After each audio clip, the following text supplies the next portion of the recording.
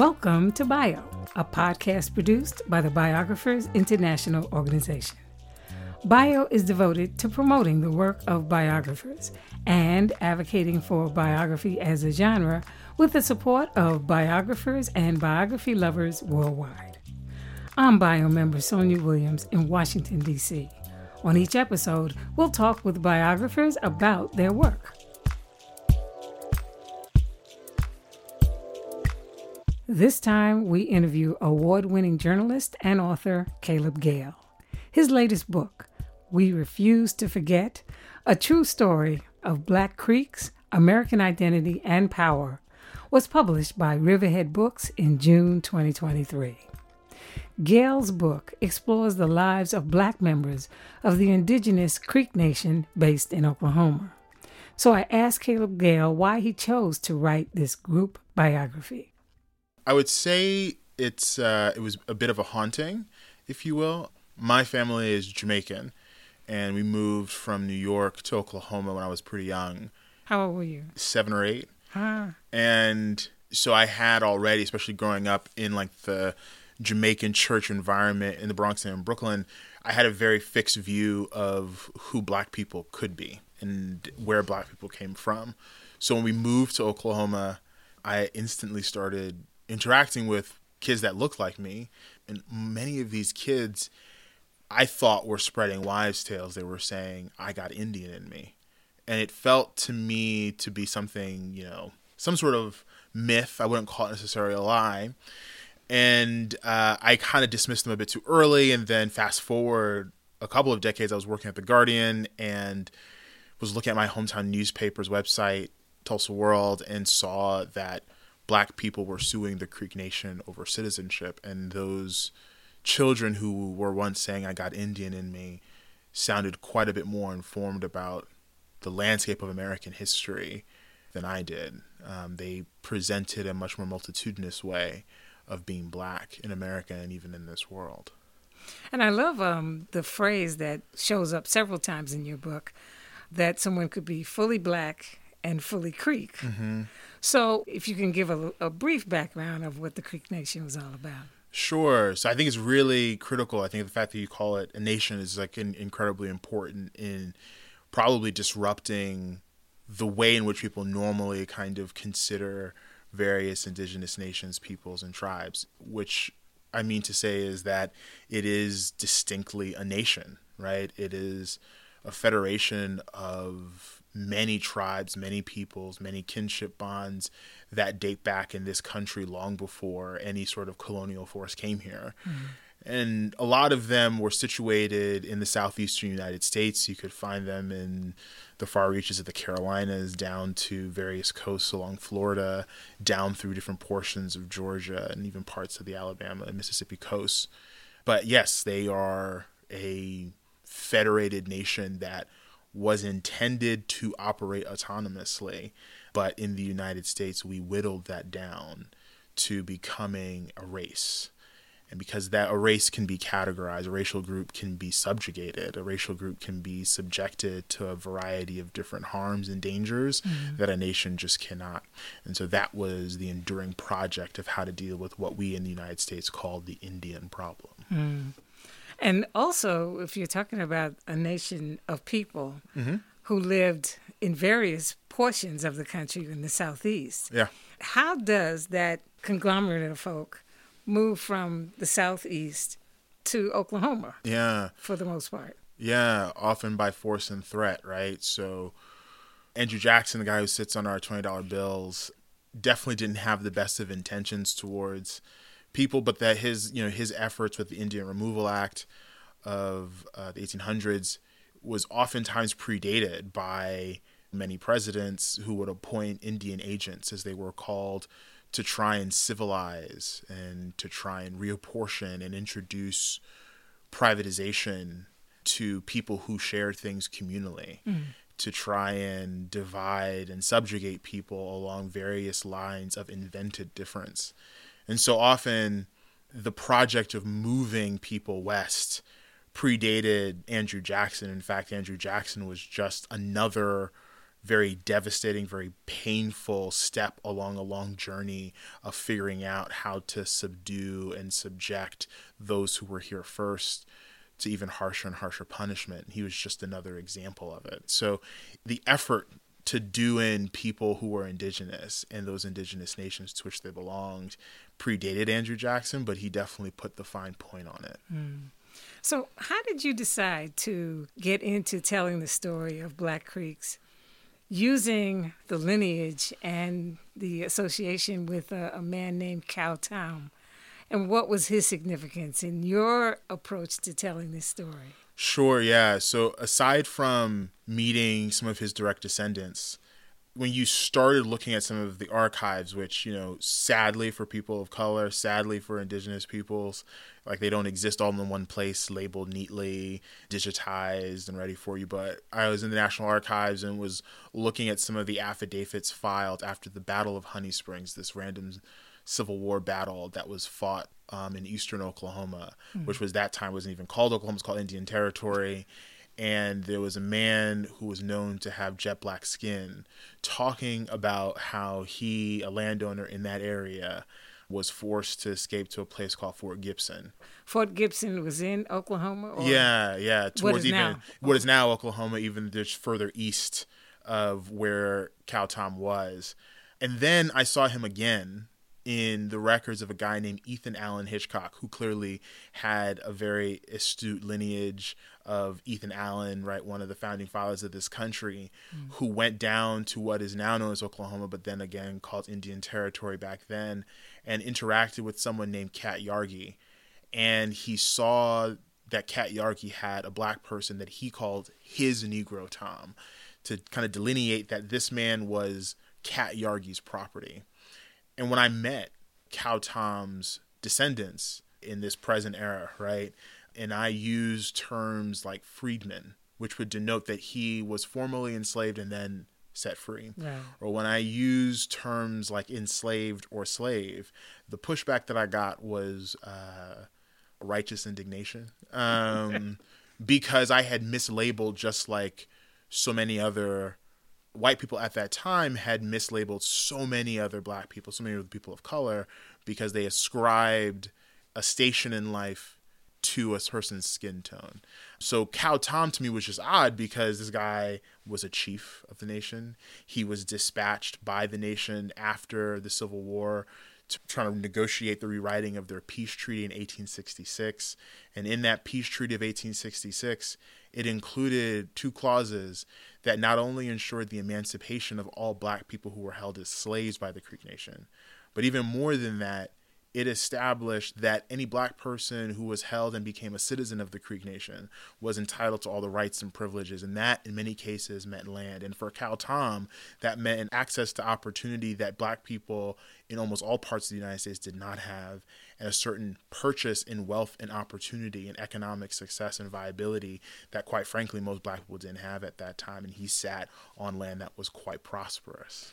So first names, because obviously names are important. Sure. Did he call himself Cal Tom? That's how he was. So oftentimes he was known as Cal Miko Tom, which was to denote that he was a chief. He was someone of importance who had rule and reign over a group of people or a township, so on and so forth. But yeah, he did go by that. And then you talk about trying to find him in the archives or seeing him in the National Archives. Yeah. What other sources did you use to really establish his lineage and his importance? Yeah. So interestingly, like the archives of like the Department of Interior that had like some of the negotiating materials, oftentimes the materials of people like James Harlan, who was the Secretary of Interior, who was really one of the architects behind why a lot of indigenous nations were forced to give up a lot of their land, but also was the reason in many cases why they were forced to also emancipate some of their slaves. Dennis Cooley, who was kind of the convener in chief, one of these men dispatched from the U.S. government to convene people. Oral history was incredibly important. It was kind of this archipelago, right, of resources that one had to use.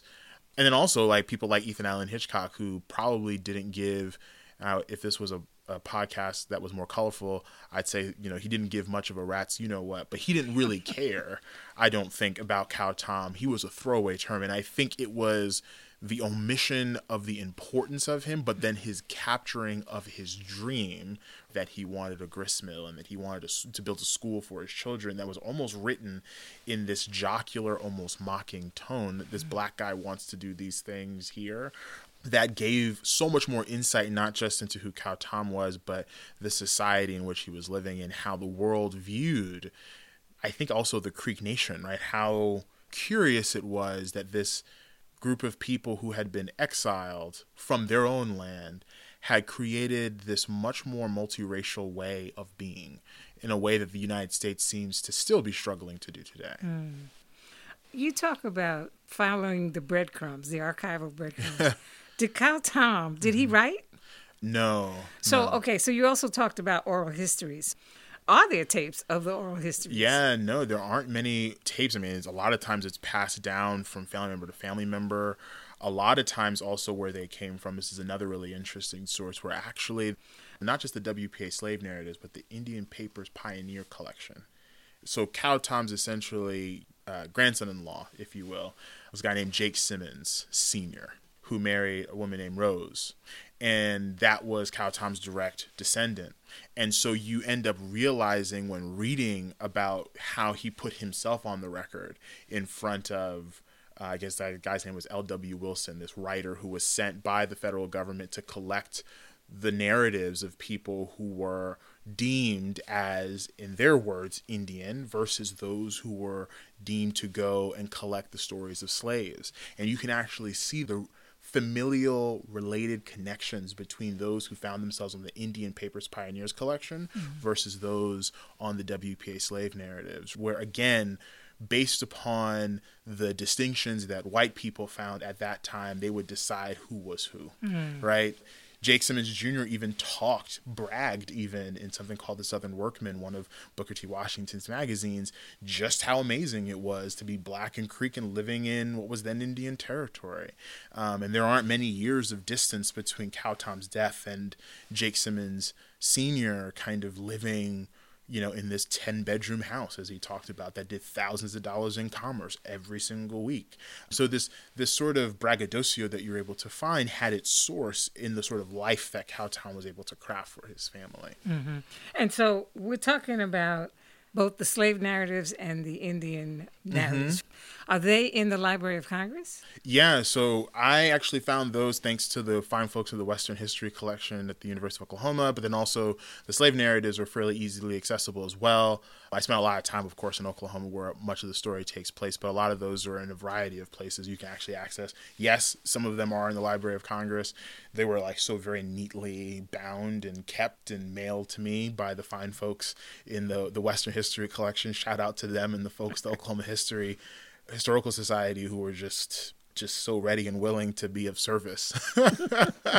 That's great. Yeah. So you write about what was America then, and then the Indian Territory and the nations, the so-called civilized. They call them the 5 civilized tribes. Okay, so who were those tribes, and why did they call them the civilized tribes? Sure, yeah. So those were the Cherokee, Creek, Choctaw, Chickasaw, and Seminole. And they were designated the 5 civilized tribes for a variety of reasons, but those were the ones in which they tried to introduce much more formally to certain practices of civilization. And for the purposes of those who are going to be listening to this, I'm going to short circuit a lot of history and just say that it was an effort to try and see if they can bring them as close or as adjacent to whiteness, and in the minds of colonizers at that time, as close to being American as possible. So becoming American meant shedding all that made them indigenous, even though, again, they were here on this land first, right? So that was kind of the purpose and the mission there, and that's why they got such a unfortunate designation, and why oftentimes we say the so-called 5 civilized tribes. But those also were the ones who had some of the largest land allocations in what became known as Indian Territory when they were removed from primarily, again, the southeastern United States and relocated to Indian Territory. And you also write about the treaties that the American government entered into with some of these tribes or nations. All of them. And that they were broken Every again single time. and again and again. Every single time. So how do you document that and then organize it and then make it so readable in your book? Sure, yeah. There are well over 500 treaties that have been broken by the United States. 500? Well over. It's really hard. But I would say that, sadly, the way in which colonizers, in the most fundamental sense, do what they do. We think of colonizers usually as coming into a place and saying, here's violence, here's pillaging, here's all of these dangerous things that we're going to implement. And that is very much the story of colonization, for sure. However, there's a step before that, which is we are declaring that this is ours. And then we're going to go do those things, right? And whatever the tool is that's most effective, whether it's the forced introduction of privatization, whether it's enslavement, whether it's violence, whatever, that's the tool that they're going to use. So to your question, the fundamental thing that happens every single time another reason for convening said groups together and saying we're going to do another treaty is that oftentimes they would very clearly state, okay, so like everything we talked about before is gone, so now we need a new treaty. So it made it easier, sadly, the unrestrained kind of audacity, right? The audacity fueled by white supremacy and colonialism enabled them to document the dirtiness that they did. It's not hard, admittedly, to keep track of that, right? Like even the peace treaty of 1866, when Cow Tom is called to renegotiate terms, of course, emancipated black people, like it essentially was done because the United States found that, some of the members of the Creek Nation had participated in the Civil War with the Confederacy. So now everything, and I mean everything that we've previously agreed to, right? We're done. We're back at the negotiating table. But isn't it true that certain members of the Creek Nation also joined with the Union Army? Oh yeah, exactly. Yeah, and that was it for the United States government. It was like, that's nice, but we're back at the negotiating table, and whatever we agreed to before, you can ignore that. We're starting de novo. Right? It's the ugly convenience that they entitled themselves to because they could. So let me get you to talk a little bit about the writing process. Yeah. How did you decide to place yourself in the book as you're telling the story of Cow Tom and his lineage? Yeah, begrudgingly. No, I think if I was writing a book, let's just take a fictitious example. Let's say I was writing a book about the 1998 Michael Jordan announcement that he's going to retire, right? For most of the global population, I do not have to explain who Michael Jordan is, that he's retiring, that he had a significant impact on the world, right? That he was even in Chicago, or like none of these sorts of things matter. They almost come preloaded by virtue of existing in the world, right? When it came to telling people that there were black people somewhere who were slaves, and by the way, slavery was considered very differently, and the Creek Nation, which was a full nation, didn't necessarily want slavery, so the versions of slavery were more numerous. Like the amount of steps that I'd have to oftentimes get through would be tougher for a reader, and because I published on a trade press where we wanted to have any old person read our book, my story, and admittedly admitting my ignorance, which is pretty much what I end up doing in the book, is just admitting my ignorance over and over and over again, provided an accessible pathway for someone who has probably never heard any of this, someone who's never been to Oklahoma, someone who doesn't know the origins of Oklahoma, someone who doesn't understand the history of the Twin Territories, someone who doesn't understand the Trail of Tears, Indian Removal Act, someone who's never heard of Cow Tom or Benjamin Hawkins, that they can then see me learn in real time. And to do so by adding grace to the fact that I didn't know, but also indicting our country for doing what it did, but giving us the opportunity to recover that which we forgot. So I think that's part of the reason we decided, my editor and I, to insert myself, because I almost served as a Virgil who was willfully ignorant and became less ignorant over time. That makes sense. And because you're not Black Creek, did you encounter any resistance from people who you interviewed in the Creek Nation? Of course. I mean, like, I think it's funny. I think I could have been a citizen and still gotten pushed back. I think, like, the reality is I think because of my orientation as a journalist, you never take for granted that someone has talked to you. In fact, you're always shocked when someone does. And that's the baseline assumption. Like, that's not a moment to be down. That's a moment to then figure out, how can I get them to talk to me? How can I write around them such that they feel compelled to want to talk to me and add their voice to the record? I think also for a lot of folks, there was reticence because their story had never really been told in the way that they ever, not even wanted, but just told in any sort of real way. And I think what oftentimes I could do, I told them, I can't assure you that it will A, enter this book, B, that it'll come out the way you want, but I'm here to give you the opportunity to inform my thinking and my rationalization and my processing and synthesis. And that oftentimes led to people talking to me more often than not. But that's, I mean, again, it's my orientation as a journalist. People are not, I'm always shocked when someone goes on the record with me. It's like, oh, really? You want to talk to me? Like, this is on the recorder is going right now. You want to talk to me? So I'm always shocked when someone does talk to me. So specifically about Kyle Tom's relatives, the Simmons family, and Johnny Mae Austin. Johnny Mae Austin. So is Johnny Mae Austin part of the lineage? She is, yeah. She's then since passed. I mean, she passed during the process of even writing the book, so she never got to even see the book. Wow. But yeah, I mean, I remember, I think I recounted in the book that, like, stepping inside of her house was an education that I never would have received otherwise. It was a museum. And even talking to her grandson, DeMario, I don't even know, in their effort to get their citizenship back, I don't think that they're trying to get any sort of financial compensation. I would always ask, and they just didn't know, right? They couldn't calculate, or they just hadn't thought about it. For them, it's, can we rescue the history before the history dies? And as Black Creeks, how did they lose their citizenship? Sure, yeah. So in 1979, I mean, the longest tale starts in like 1887 with something called the Dawes Commission.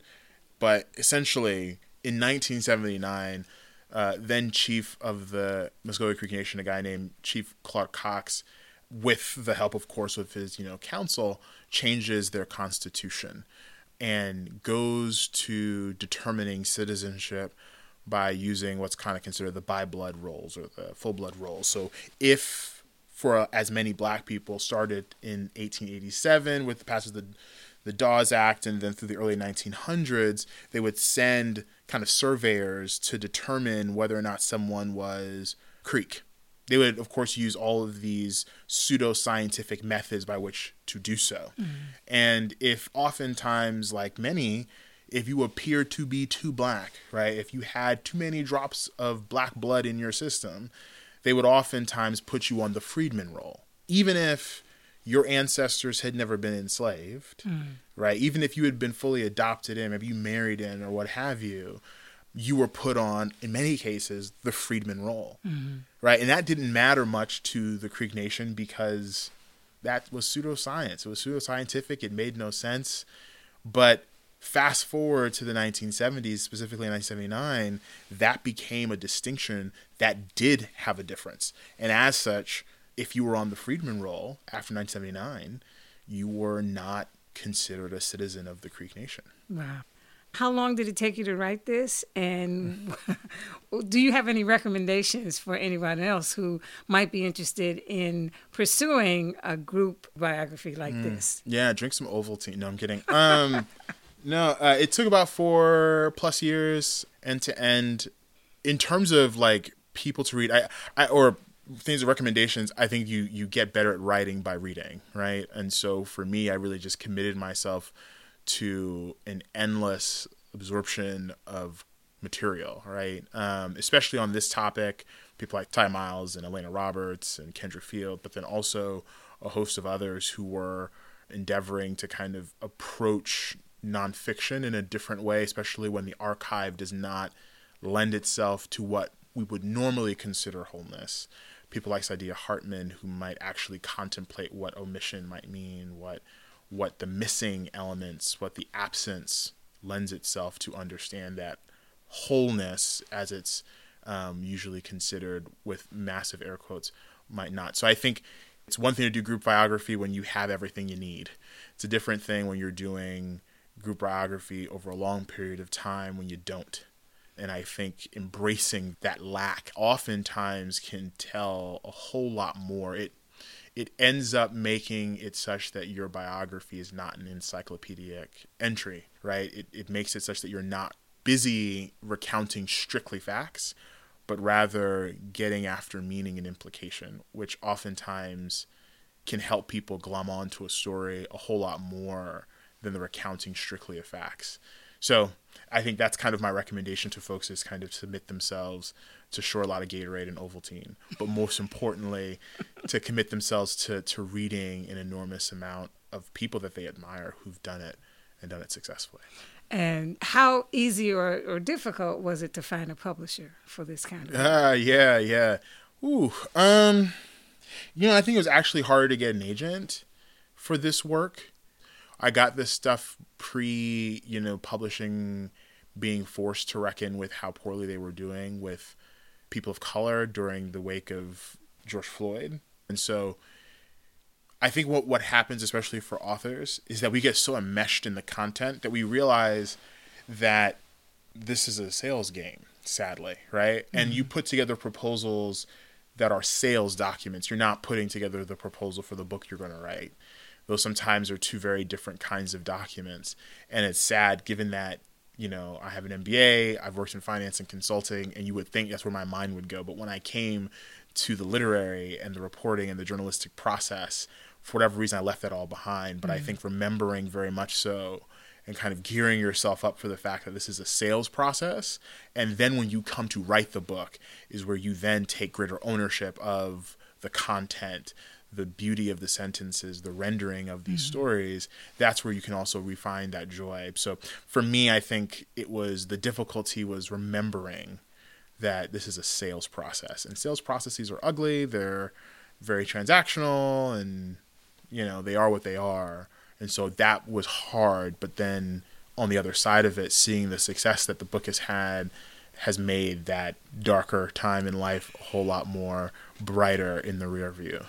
Well, congratulations. Well, I appreciate you for making the time for me and inviting me to this.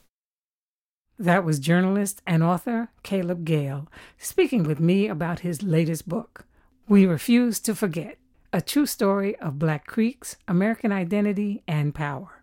It was published by Riverhead Books in June of this year. This interview was recorded on May 20th during BIO's annual conference at the Leon Levy Center for Biography in the City University of New York. To learn more about BIO or to hear other episodes in our podcast series, please visit our website, biographersinternational.org.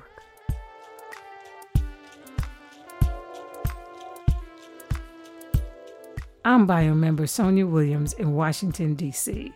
Alani Hodge created our theme music. And until next time, thanks so much for listening and have a wonderful day.